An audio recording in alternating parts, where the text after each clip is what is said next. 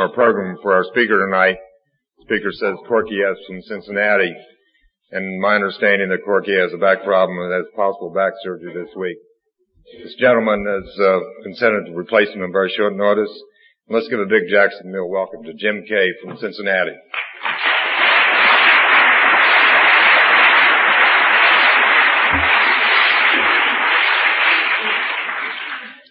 My name is Jim. I am an alcoholic. And I'm real grateful and happy to be one. And the first time I heard that from a speaker, I thought, that guy is nuts. I was soon to find out over the next couple of years that he wasn't nuts. I was. I guess all I've got to tell you is my story, how it was, how I got here, and how it is today.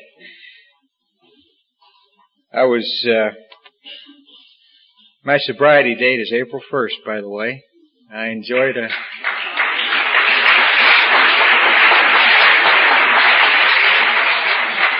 That was 1977.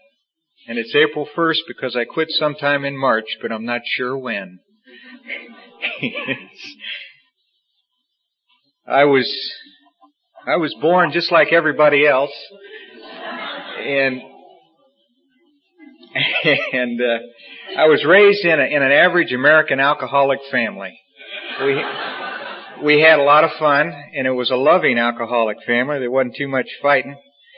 And parents took pretty good care of us kids. We knew we were loved.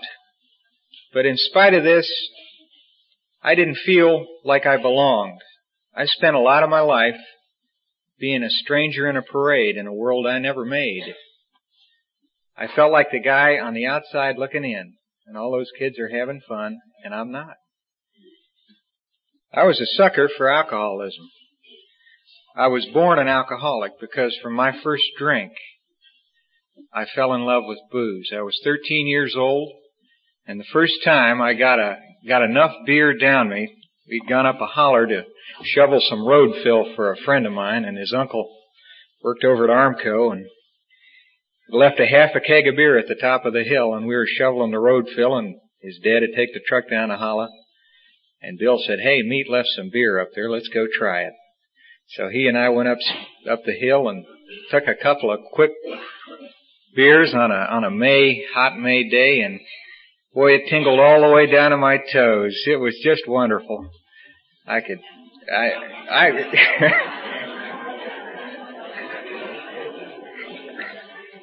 knew I belonged. It was just great. And I spent that summer getting drunk on Monday, Wednesdays, and Fridays. Because I had a paper route then, and I made, I think it was $8 a week, and spent every cent of it for Blatz. And down in Lawrence County, Ohio, you could get it if you could get your money on the bar. But, you know, my parents knew I drank, but that was okay because they drank.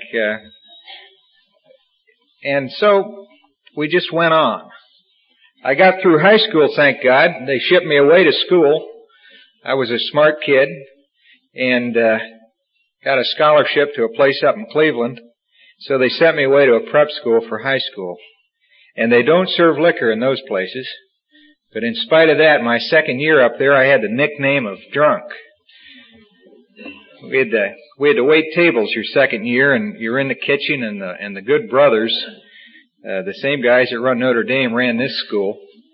And every time I'd go by the freezer in the basement or the big chiller, I'd test that lock. And most of the time it was locked, but every once in a while that thing would just swing open, and I could slip a six-pack out of there and up into the window well without even missing a beat. I'd be upstairs again with my tray serving tables and go back later and get that beer. I love that stuff. I had a lot of fun with alcohol. It did things for me that I couldn't do for myself. It made me dance better. It made me at ease with girls. It just made me a lot better person, I thought. Pimples fell off.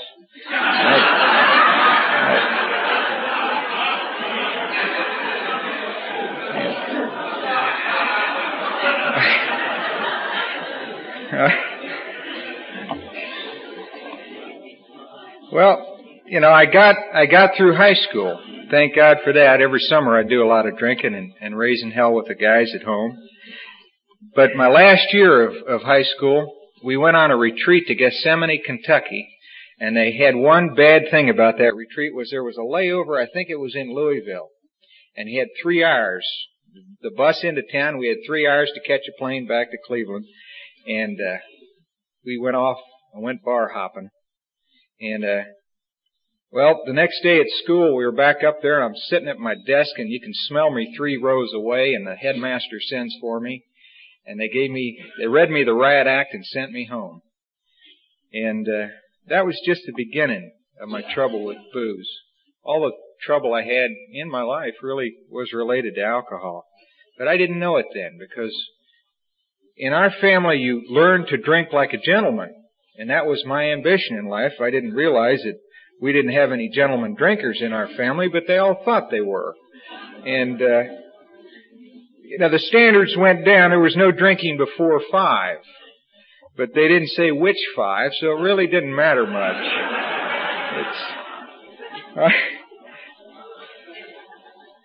I did get out of high school, though. They let me back in and graduated me, and I went on to college. And I went to Georgetown University in D.C. The next brush I had with trouble with alcohol, other than the usual hangovers, and every time it seemed at the end of the summer, I'd work every summer and drink every summer. It was a 7-day drunk. But you didn't start drinking until 5 because that's the way I was taught, really. This is God's truth.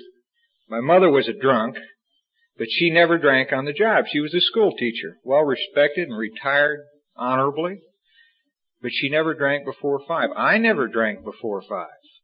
And that was to continue on up until I had a brush with AA, and I learned that the morning drink will take away those jitters. The pros taught me that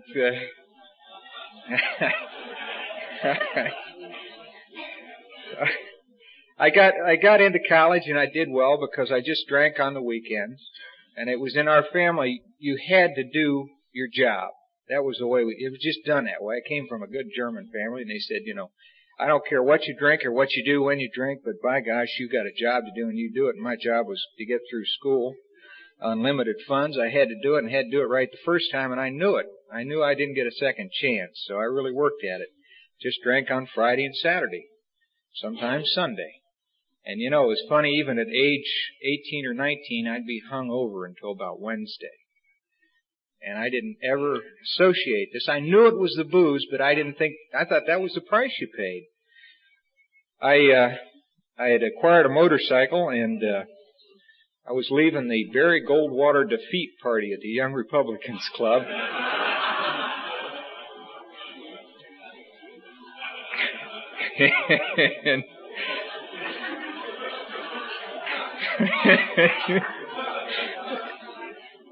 And I never got off the parking lot. I blacked out. I don't know what happened, but about a month later I woke up in the hospital, and they told me I'd had a motorcycle accident, and I didn't know that. I was just there and looked over, and there's a nurse there, and I've got tubes sticking out all over me, and I said, "What's wrong?" I didn't feel any pain, and they described what had happened to me. The upshot was that I'd broken my entire body. And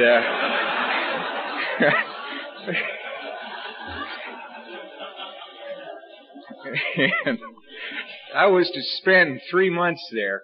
After the first month, they just had me laying in a bed. I woke up. I kind of remember Thanksgiving that year, but not too well. And I conned the night nurse. They had round-the-clock nurses on me. They didn't have ACUs at that point. They didn't have critical care unit at the hospital.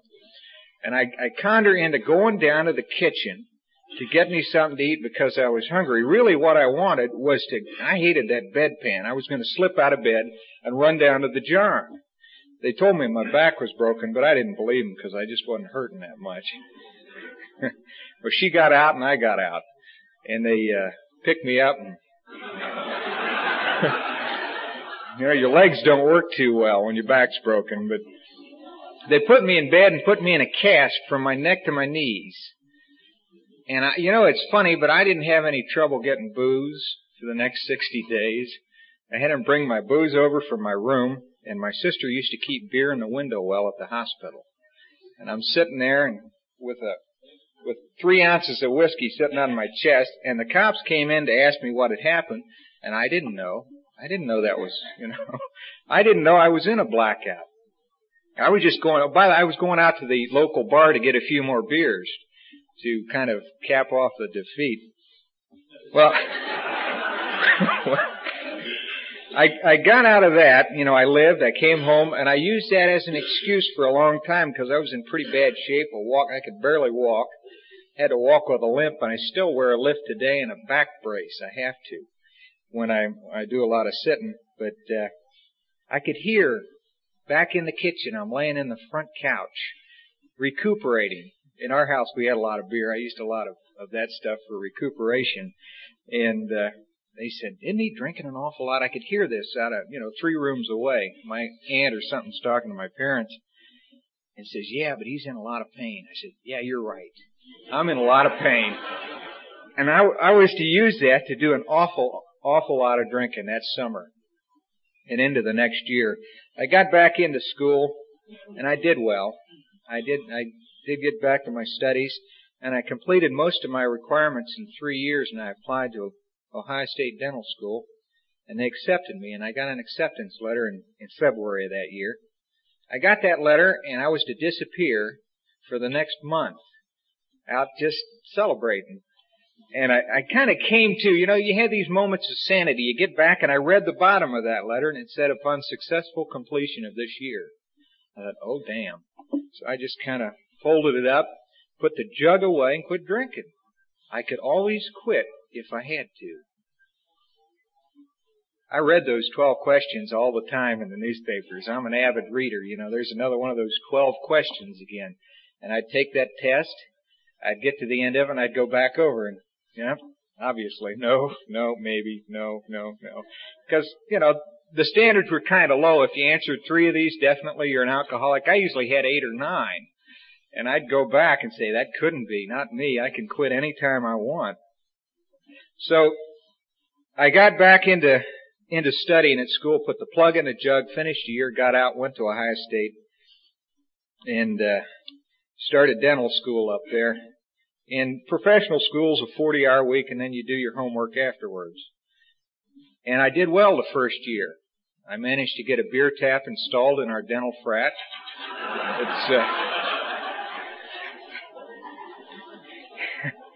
I still didn't have much money, and 15-cent drafts are a lot cheaper than the stuff down at the local bar.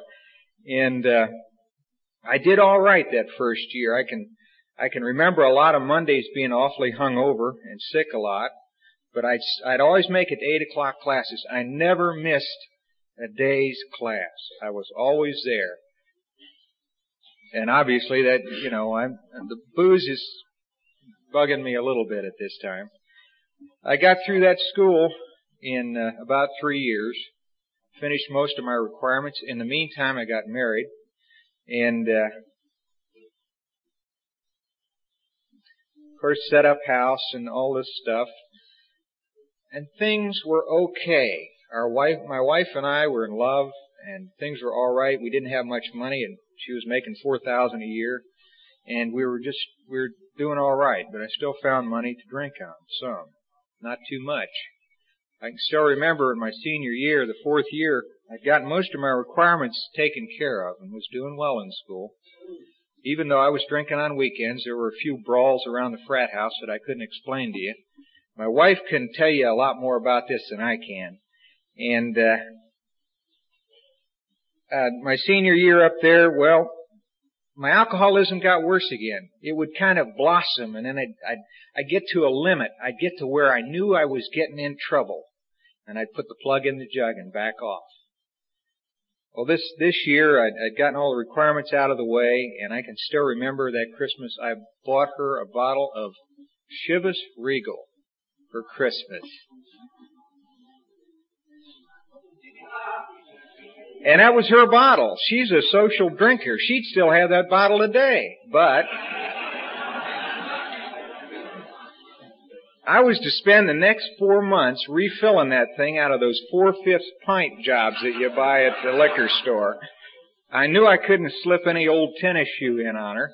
And so that's the way I was. I was already sneaking. I was already hiding. I was already conning.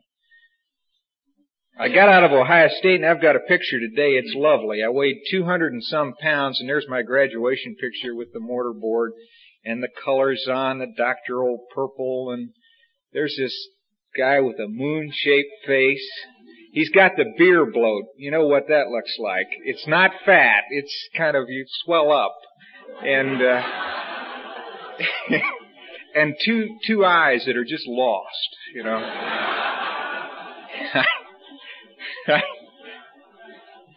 I can remember taking the state boards. It was just lovely. I took about a half a fifth of Bellows Club bourbon each night before the state boards. I must have smelled awful. You go nose to nose with the examiners, and they're looking at you, and you're looking back, and I don't know how, you know. I did my job. That's the only thing I can figure, and I did it well. So they passed me, and I got out. I now are a doctor, you know.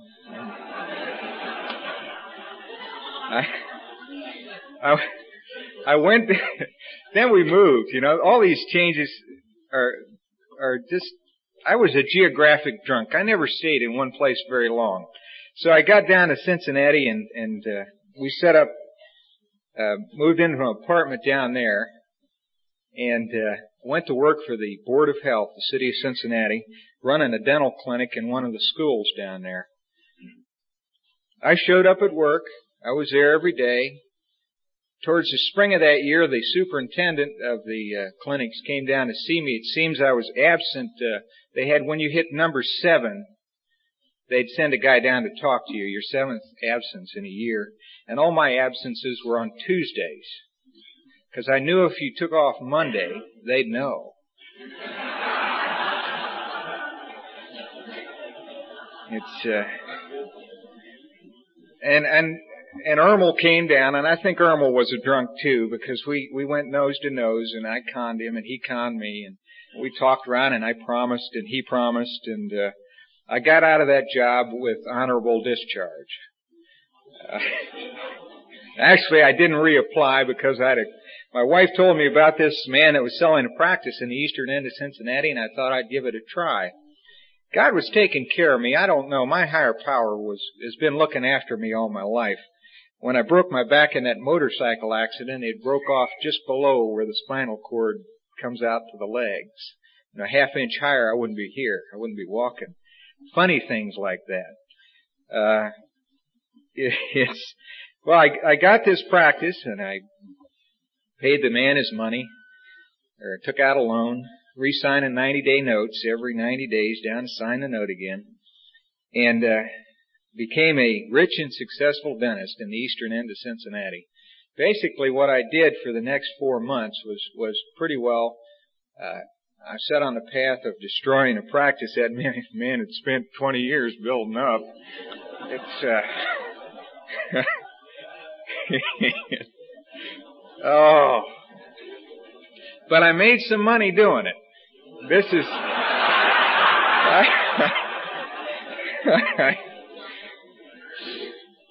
I can still remember that year, and my alcoholism was not that bad yet, I thought.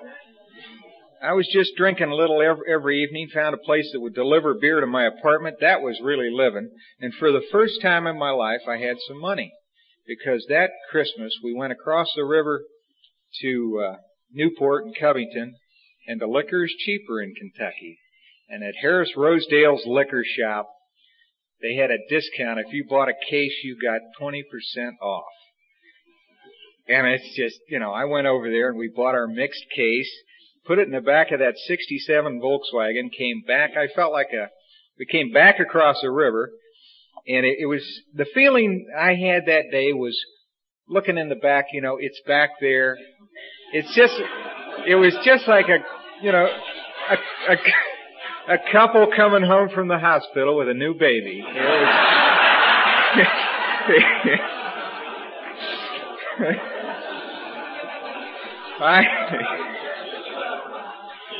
I'd never had that much booze at one time in my life.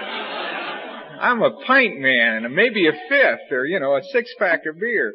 And we're back over, and we installed that in the pantry of our apartment, and I proceeded to drink that. By February of that year, it was all gone, plus what I'd bought to replace it, and the beer I drunk on top of it, and I'm hiding this from my wife, and things are getting funny around home.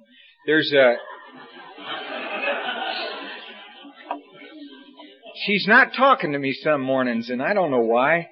And we had somebody gave us a little tea tray for a wedding present. One of these things that sits there, and it has a little teapot and a creamer and a sugar job on it.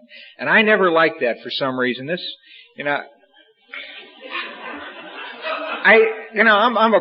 a guy that's real practical, and I like things that work and are functional, But a tea set, who drinks tea? And especially, you're never going to put it in that thing anyhow.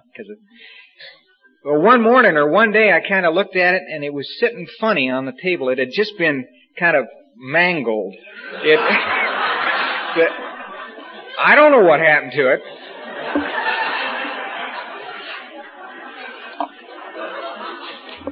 And we lived on a third floor apartment, and it had a little back porch out on the main street there. And my wife, I came out one day and I said, "What happened to the lock on that thing?" And she kind of looked at me like, said, last night about 11 o'clock or 12, you got up to go to the John and you turned left instead of right. And the door was locked, and so you just ripped it open. I guess I took a leak in public out there.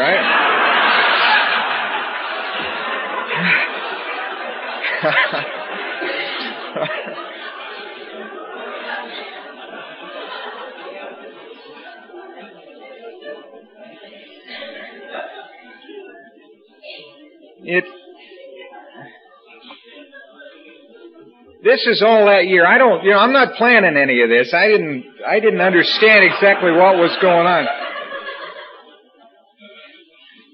My mother-in-law is looking at me funny, but that's all right. Well, in this month of January, I kept drinking, and I was getting really sick. The shakes were setting in. It was getting pretty bad in the morning. I'd go to work, and my whole body would be just vibrating.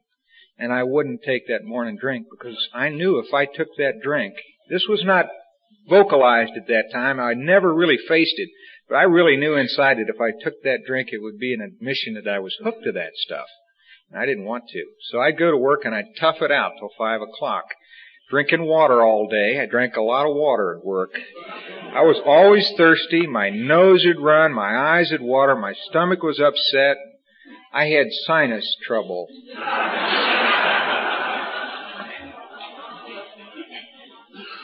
Actually, what I was an alcohol junkie just coming down, It was just, I was withdrawing every morning. I didn't recognize the symptoms. I didn't hang around with people that did that. And, it got worse rapidly. Something happened. I get pretty foggy in this part. You'd have to listen to my wife's lead to understand a little more. She tells a different story.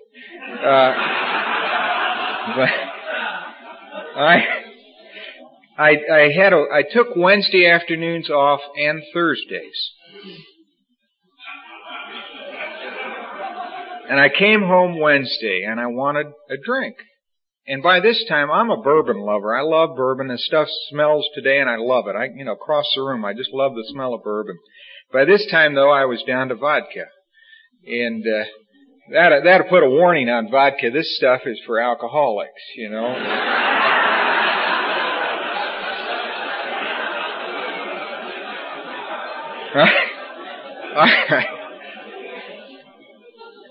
I had trouble with this sinus problem I had. I went to the doctor. I had a sinus infection. Sure. I was sick all over. And, I had this sinus infection. I had pleurisy. I had a lot of things going wrong. I blamed a lot of it on the on the motorcycle accident. When I'd go to sleep at night about 9 o'clock, or I'd go to bed about 10 or 10:30. I don't know what time I went to bed, but I usually made it there. But I'd just be dropping off to sleep, and all of a sudden I'd go into a seizure. I didn't recognize what it was at that time, but my knees would just jerk up. My whole body would just seize, and I'd wake up again. I was exhausted. I worked just dead tired for so long. You know what it's like. And then I'd start to sweat. And then I'd get, all the covers off, and then I'd get chilled, and then put them back on, and then into sweats again. It finally got to the point where I just laid in my own sweat. That was it. I didn't even move anymore, but I wouldn't take a drink, because I knew that if I took that drink, I'd become an alcoholic. Well, I got home from this Wednesday at the office, and I had been to the physician for my sinus. He had prescribed antihistamine and antibiotic, and of course with the admonition, don't drink. Oh, of course, I won't drink. And of course I did. That day I had two drinks, I think it was, and went into a blackout. And my blackout at this time, I'm not a dramatic blackout drinker. I don't end up in Tijuana or, It was my blackout at this time. I'd go out on the back porch and take a leak. Nothing.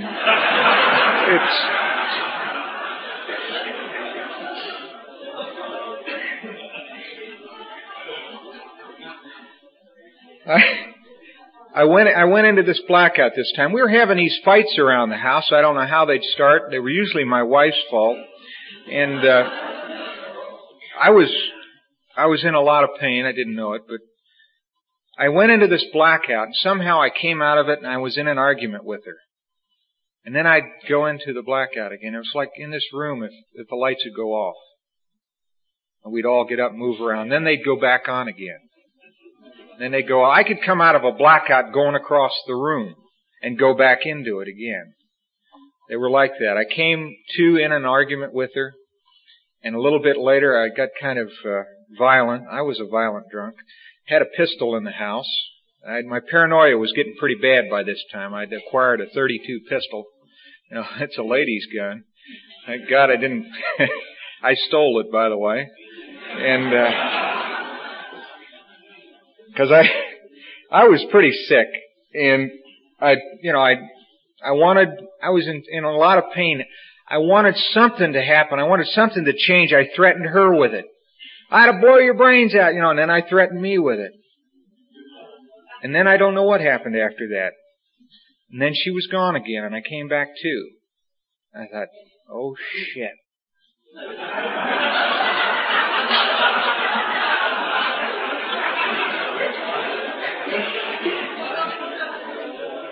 Have you ever had the feeling the cops are around the next billboard? Well, I said, they're out there, and I walked out, and sure enough, there was a big blue wagon down there, and there was a knock on the door, and my wife said, Jim, are you in there? I said, yeah, I'm here. She said, I got a policeman with me. I said, I know. She said, where's the gun? I said, it's on the table. It's okay. I said, do you mind if he comes in? And he said, no. We lived in an old apartment with these great big doors, and this door opened. This guy in blue just filled it. He said, how are you?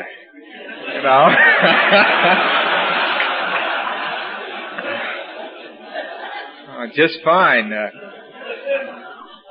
I had a moment of sanity here. There's a back door to that apartment. I almost ran, and I thank my God today that I didn't. And he said, you want to come with me?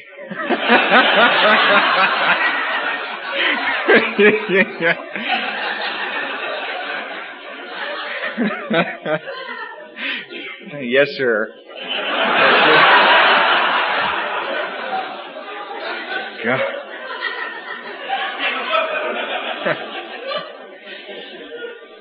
Right then, the stretcher came around the door. We lived on the third floor. It was a walk-up.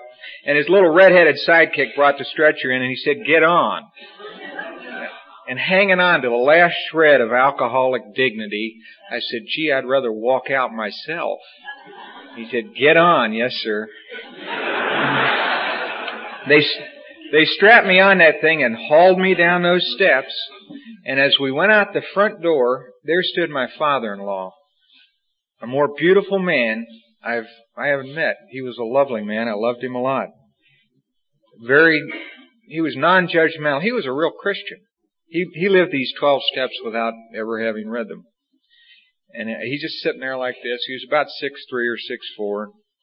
I went by and I told him everything, what he could do with everything he owned or hoped to own.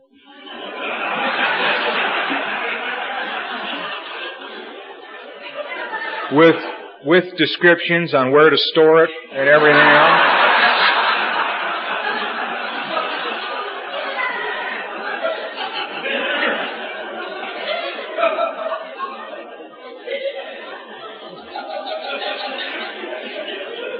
They threw me in the back of that wagon and took me over to the local general hospital, Cincinnati General, which is a great big thing. And they've got an emergency room. They're kind of used to drunks. It was a busy night. And they had me out in the hallway. Now, I don't remember any of this. I know I was there because I had to go back and get my shoes a month or two later.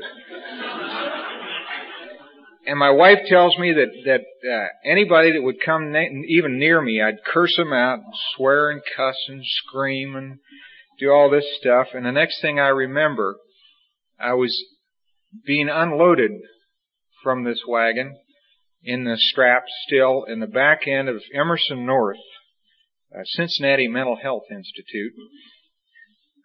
And they got me out of there and stood me up and put me in a straitjacket and threw me in a locked ward, strapped me to the bed. I was scared to death and I was angry. I don't like confinement. I really don't. It frightens me. It frightened me then. Today I'm better. But they had me strapped down there and I was angry. I was mad at my wife, my job, Uncle Sam, my in-laws. I was mad at all those sons of bitches that had put me there. After about 3 days, they did let me go to the bathroom by myself and feed myself. They would take the straps off for that.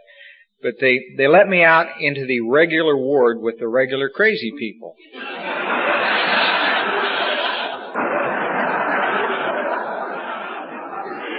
I'm coming up in the world,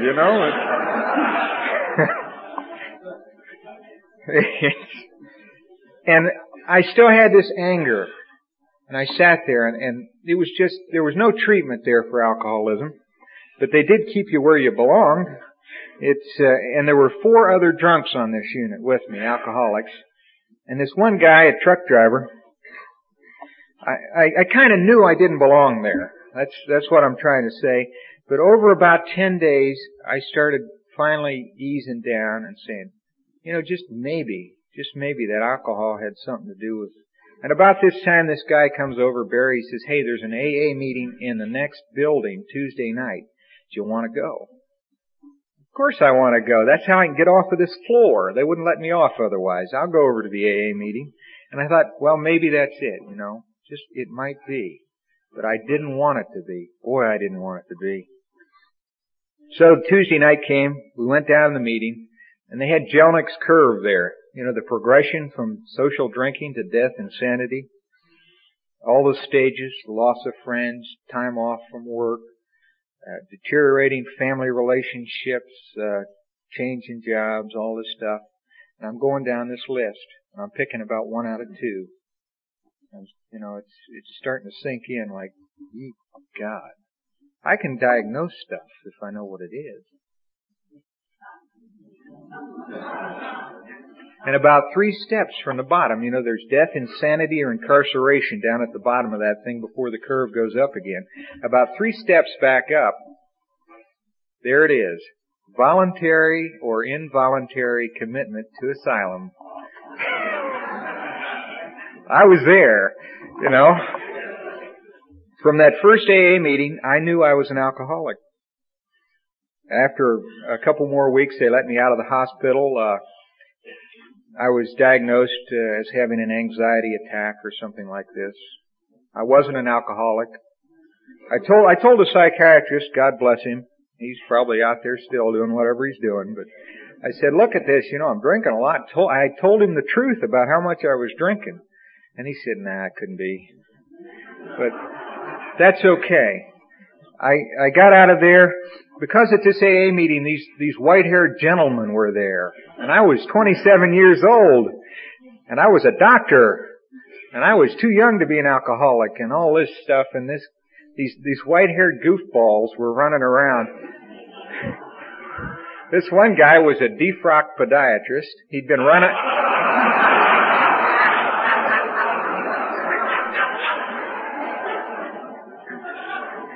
He'd been run out of Cleveland.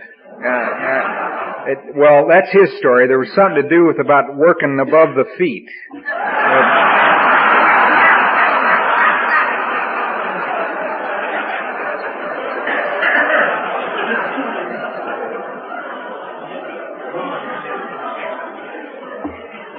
And this guy and his sidekick Bob would come around and tell me these outrageous stories.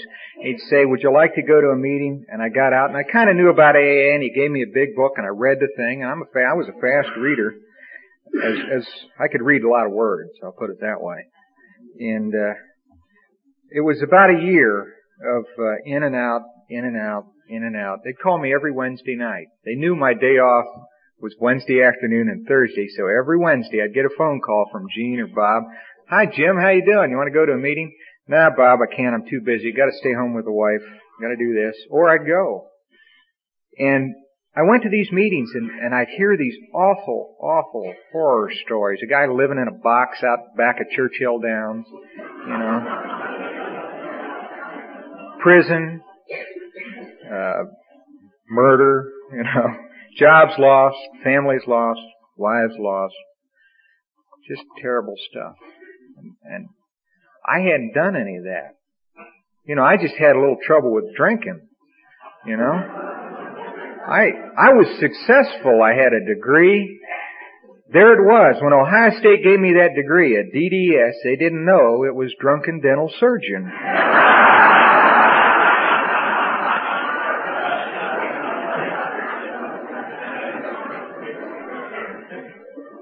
And I just couldn't identify.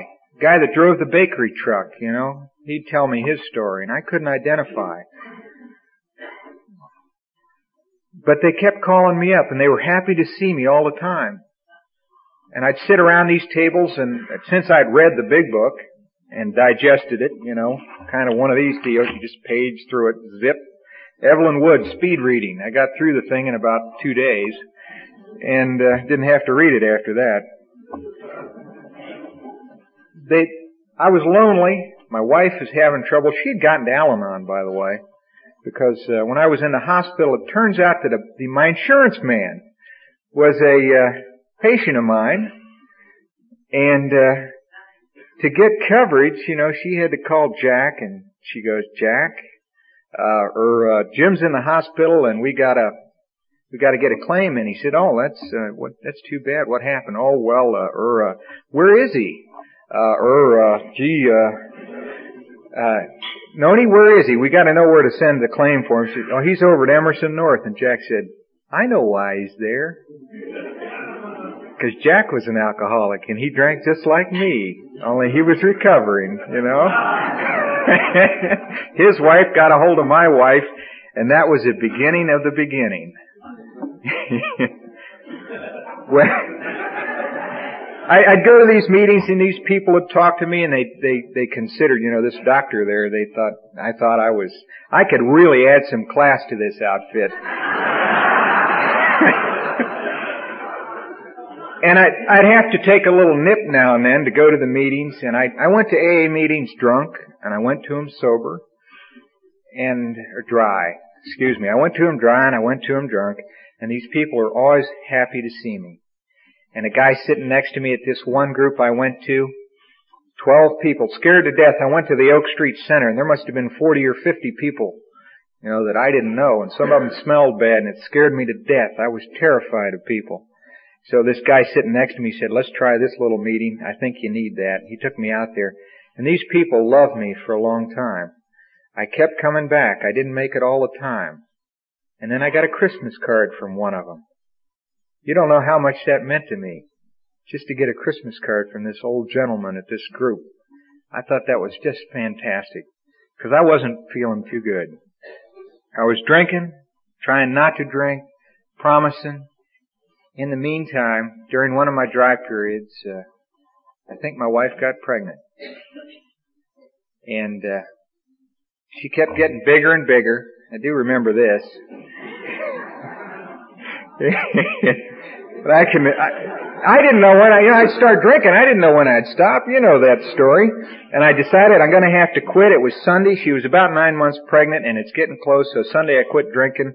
And by Wednesday I was well enough to go to the hospital and watch my first child be born. That was good.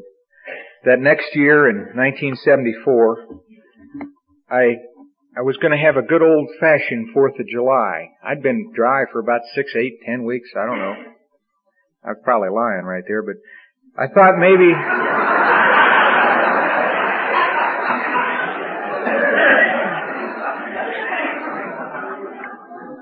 I thought maybe, I could just buy a 6-pack.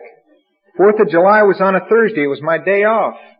I could just buy a 6-pack and have an old-fashioned 4th of July with hot dogs and hamburgers in the backyard. And I bought that 6-pack. And Sunday, I'd kind of lost a little time there. I woke up Sunday morning. And I knew it was over. That clarity of a Sunday morning, and you're just so hungover and sick, and I knew it was over, and I walked down the front steps of this house we'd bought in the meantime.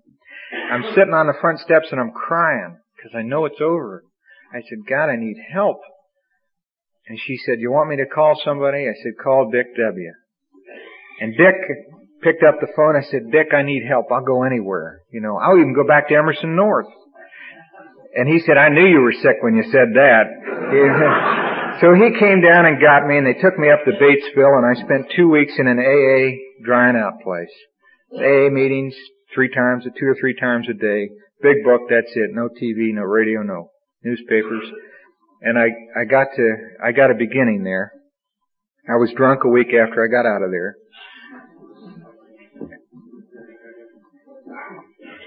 And spent 5 days at a local residence home for men down in the bottoms of Cincinnati, $35 a week. And, because they took alcoholics. And I couldn't go back to Batesville. They wouldn't allow you back for 6 months. And, at the end of that, time, I got out of there. And I decided that this has got to stop. We had a vacation planned in September. I figured I might as well take it. Things are not too good around the office right now. I'm not working a lot. I got to thank my higher power for one thing. When he gave me the shakes, I would shake all over. But if I could get the heel of my hand down, my fingers didn't tremble. And I was all right in the office. I had to sneak up behind the patients with that Novocaine wheel.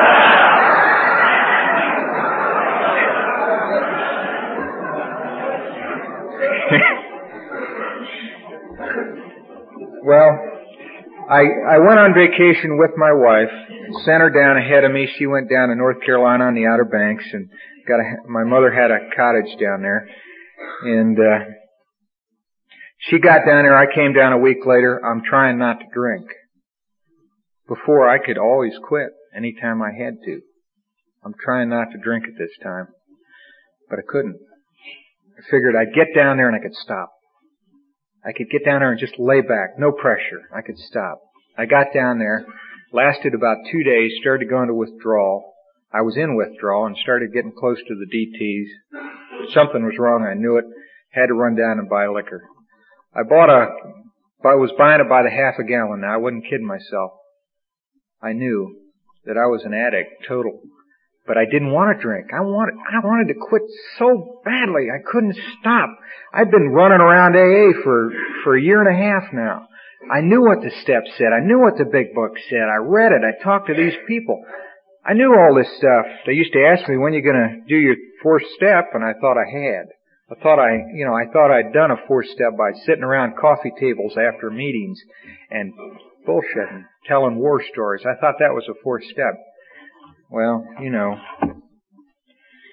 it was in Batesville that this part of the big book jumped out at me. This story doesn't really hold together too well, but I was sitting there. My higher power sends things to me when I'm able to receive them. And I was reading the big book again, the third or fourth or fifth time, and then from Freedom from Bondage, this woman talks about her recovery. Finally, in desperation, my family appealed to a doctor for advice, and he suggested AA. The people who came knew immediately I was in no condition to absorb anything of the program, and I was put in a sanitarium to be defogged so that I could make a sober decision about this for myself. It was here that I realized for the first time that, as a practicing alcoholic, I had no rights.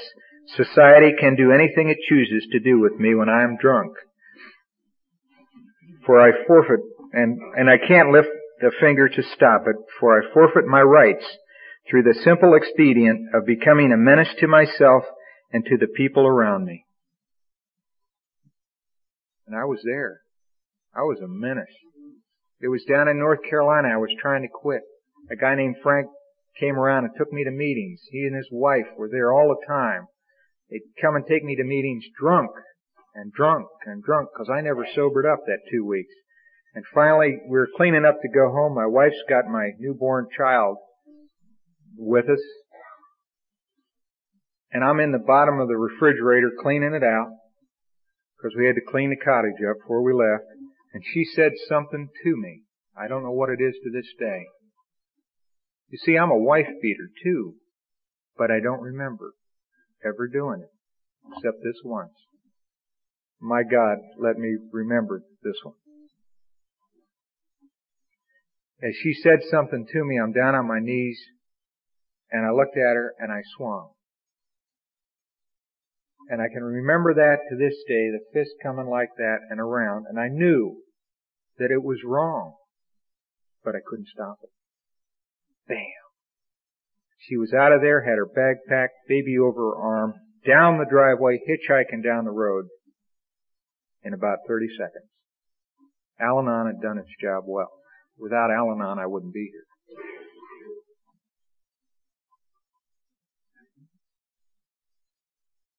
For I forfeit my rights through the simple expedient of becoming a menace to myself and to those around me. I remember that one. She got back to Cincinnati. Frank came down later that day and talked to me, and I went to his house and gave him the last half a gallon that I had. And he sent me on the road to Cincinnati with this admonition. He said, "Look, you son of a bitch." He said, "I got kids on that road coming this way. If you're going to drink, I'd rather you did it with kill yourself with a 38. And he said, "I love you. Goodbye." And I went back to Cincinnati. My wife's over at the in-laws. I'm in this house alone. I don't know what to do. I can't go to work. I'm withdrawn. I'm shaking. I'm sweating. So finally I got enough guts up to call her up. And I called her up and we talked. She said, "Look, I love you drunk or sober, but I won't live with you drunk." I said, "I understand." I went over to pick her up, had to buy a pint to do it. Got back, picked her up, got back to my house, and had to take a week off just to quit shaking. It was during this week that I had my first spiritual experience. It doesn't mean that much. Except I walked into the Oak Street Center and I looked around and the regulars were there. The Oak Street Center is the AA Center in Cincinnati. And I'm sitting there and I'm fighting this. I said, I just looked around. I was just in the pits and I saw these 5 guys over there that are always there. And I said, I guess I'm going to be with these people for the rest of my life. And with that, a great weight lifted off my back. I don't know what it was, but I remember that. I'd like to say I didn't drink anymore after that, but I can't. But 90 days later, 90 days of 90 meetings, I'm finally doing what they're telling me to do. I'm finally doing it. I'm happy. I'm getting better. We had Christmas, my first sober Christmas in 14 years. And the day after Christmas, there was some kind of thing we had to go to at my wife's friends. I got angry. And I took one drink at 6 that night.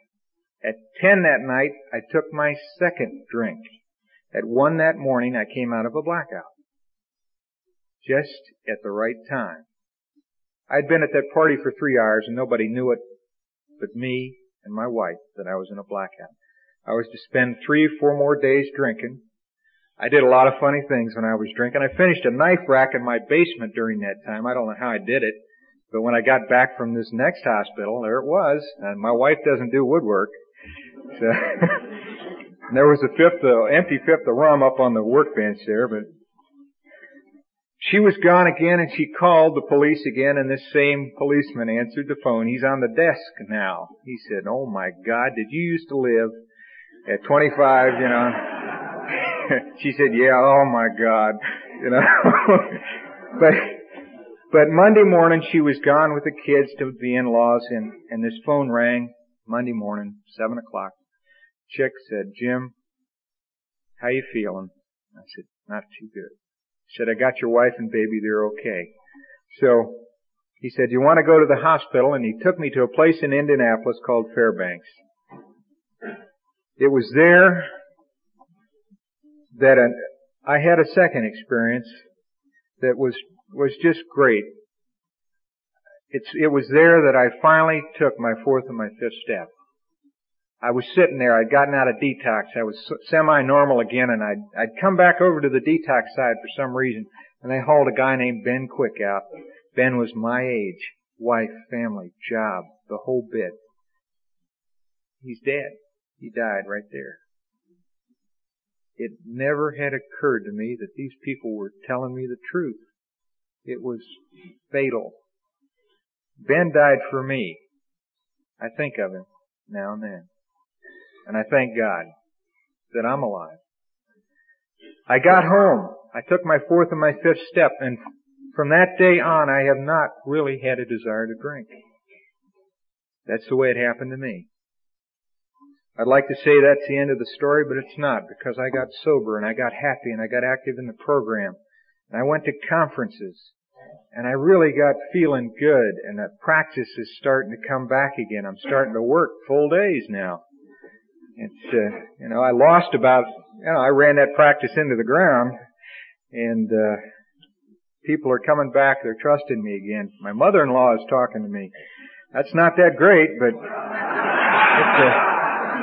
it's a sign, you know. And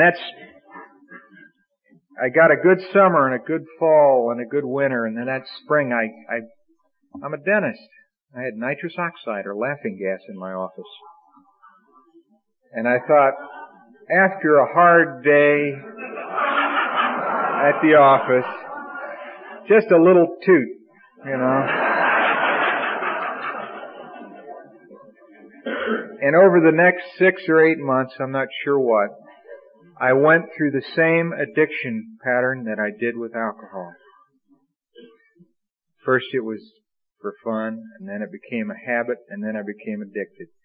Now, the pharmacology men will tell you it's non-addictive, but they don't know.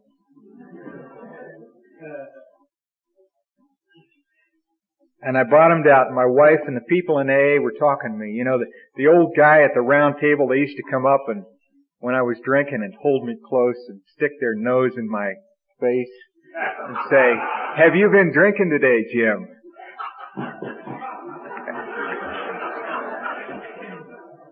And I'd answer them honestly, and they say, "Well, that's okay. Just keep coming back." They were doing it again. "You've been drinking again," and they couldn't smell anything. But I was acting funny, you know.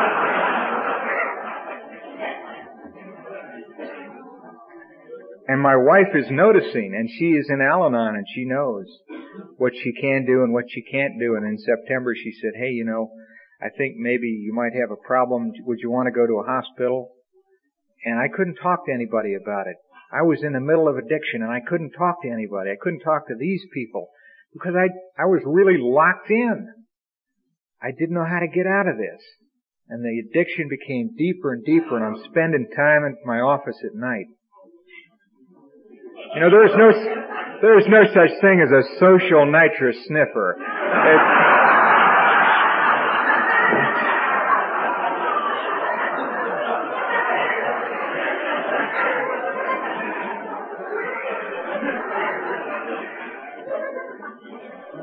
Well, first, it got worse very quickly, and that Christmas I was sick, and I missed New Year's Eve party. My wife went to the New Year's Eve party without me. It was all AA people. They said, "Where is he?" "Who knows?" "And he's at his office." "What's he doing?" "I don't know." "Probably sniffing gas." People from AA had come out.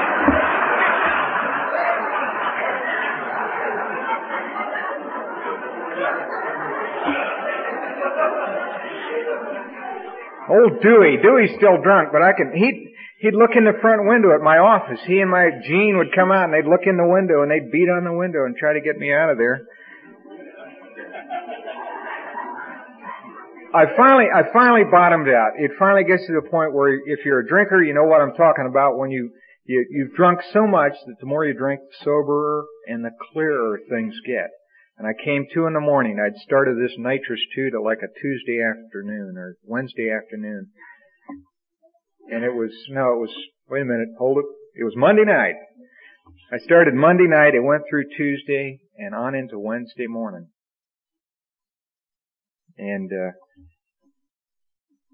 I came to and I was scared to death. The paranoia, the fear was awful. I was crouched in the corner of my office. I was scared the phone would ring. I thought the world had ended. I was in just screaming pain and agony and afraid to call and afraid the phone. And I would just, I thought they'd dropped a nuclear bomb.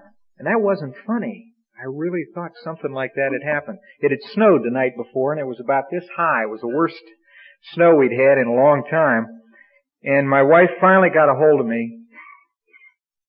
And I thought I'd done enough brain damage that this was the end, folks. They got me out of that office and onto a plane to Hazelden for treatment. And as I was walking out of the office, I grabbed my kids' pictures because I didn't think I was coming back. I just took them with me. I stuck them in my shirt. And I got on that plane and went up there. And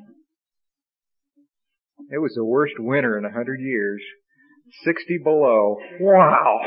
What am I doing here? I don't know why I was sent there, but they did me a lot of good. They told me that AA was the answer. They said, quit intellectualizing this thing. This isn't a mind game.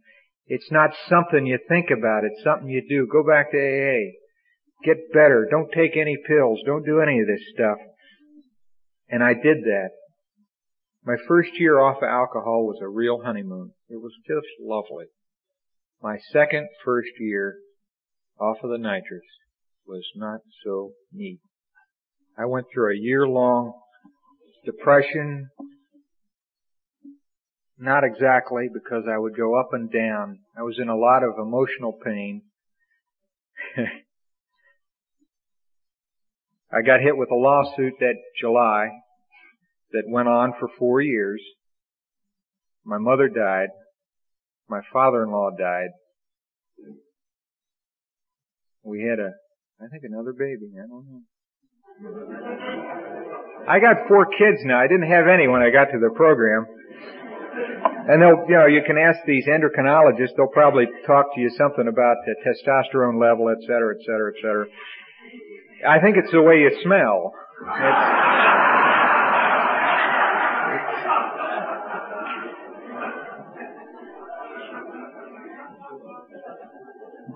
This first year out of Hazelden, I really had to hang on to that sanity part, the second step. I had to believe that a power greater than myself would restore me to sanity because I was bananas. I was having little flashbacks and hallucinations. I'd had this once before with alcohol. I didn't tell anybody about it then because I thought they'd lock me up. And I didn't want to go back to those nut houses. So I just go to meetings and keep quiet and hang on. And I went to the meetings and I got active and I got happy. And my wife's in Al-Anon. And you know, our life today is like an AA and Al-Anon marriage I can't think of anything better. I think it's just incredible. Our kids are happy. They're 8, 6, 3, and 2. And they're really a pleasure to be with. My first child, I was a dangerous drunk with a diaper pin, I'll tell you. And the screaming and the hollering that goes on today, I thank God that I'm sober, because the noise sober is bad enough. Hungover would just be unbearable. And we celebrate life together. And I take time with my kids and with my wife. People had to tell me how to socialize. I've had to learn how to do everything over again sober. I go on a fishing trip with a bunch of drunks. And we have a ball. There are anywhere from 4 to a dozen of us. And we go fishing down on the Outer Banks of North Carolina every fall. And it's just lovely. Go to meetings down there. We listen to tapes down there. We eat like hogs down there. It's sort of like here, you know.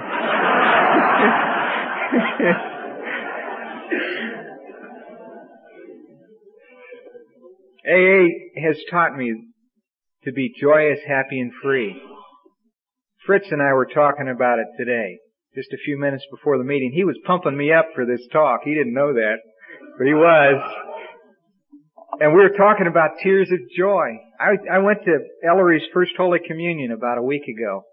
And I'm sitting there and I'm watching this little kid and all these other little kids and the priest up there, and they're talking about all this. And I'm crying, you know. I think it's great. It's just lovely. I could go to my father-in-law's funeral and grieve him, and I could see my mother die, and I could grieve her. And they're both in the ground now, well buried. And I love them both, still. I love the good memories. I don't have to bury them anymore. Mom died sober, thank God. That's another story. I had very little to do with that, but I was lucky to get to know her sober before she died. We had plans today to live a day at a time. My wife's the planner. I let her handle the money. Says, I make it, she spends it. I'm not very good with it. You know, I stick it in my wallet and sit on it. And I enjoy my practice today. It's kind of funny, you know, a drunken dentist, Doc Holliday, was the first of our long line of drunken dentists. And I'm sober today, and I went down to the Dental Society and said, let's try and do something about this. And myself and a couple other guys are working on it. It's slow. They don't want to listen to this kind of noise about having alcoholic people, because there's still a problem with the public image. I've gotten back to church. I quit going to church when I was 19. AA introduced me to God again. I never left Him. I kind of ignored Him for a while. And now I can go to church on Sunday, or I can not go to church on Sunday. I'm comfortable both ways. And when the priest is talking, or the guy sitting next to me, the parish council, whatever, that's okay. He's entitled to his opinion. And I think it's lovely.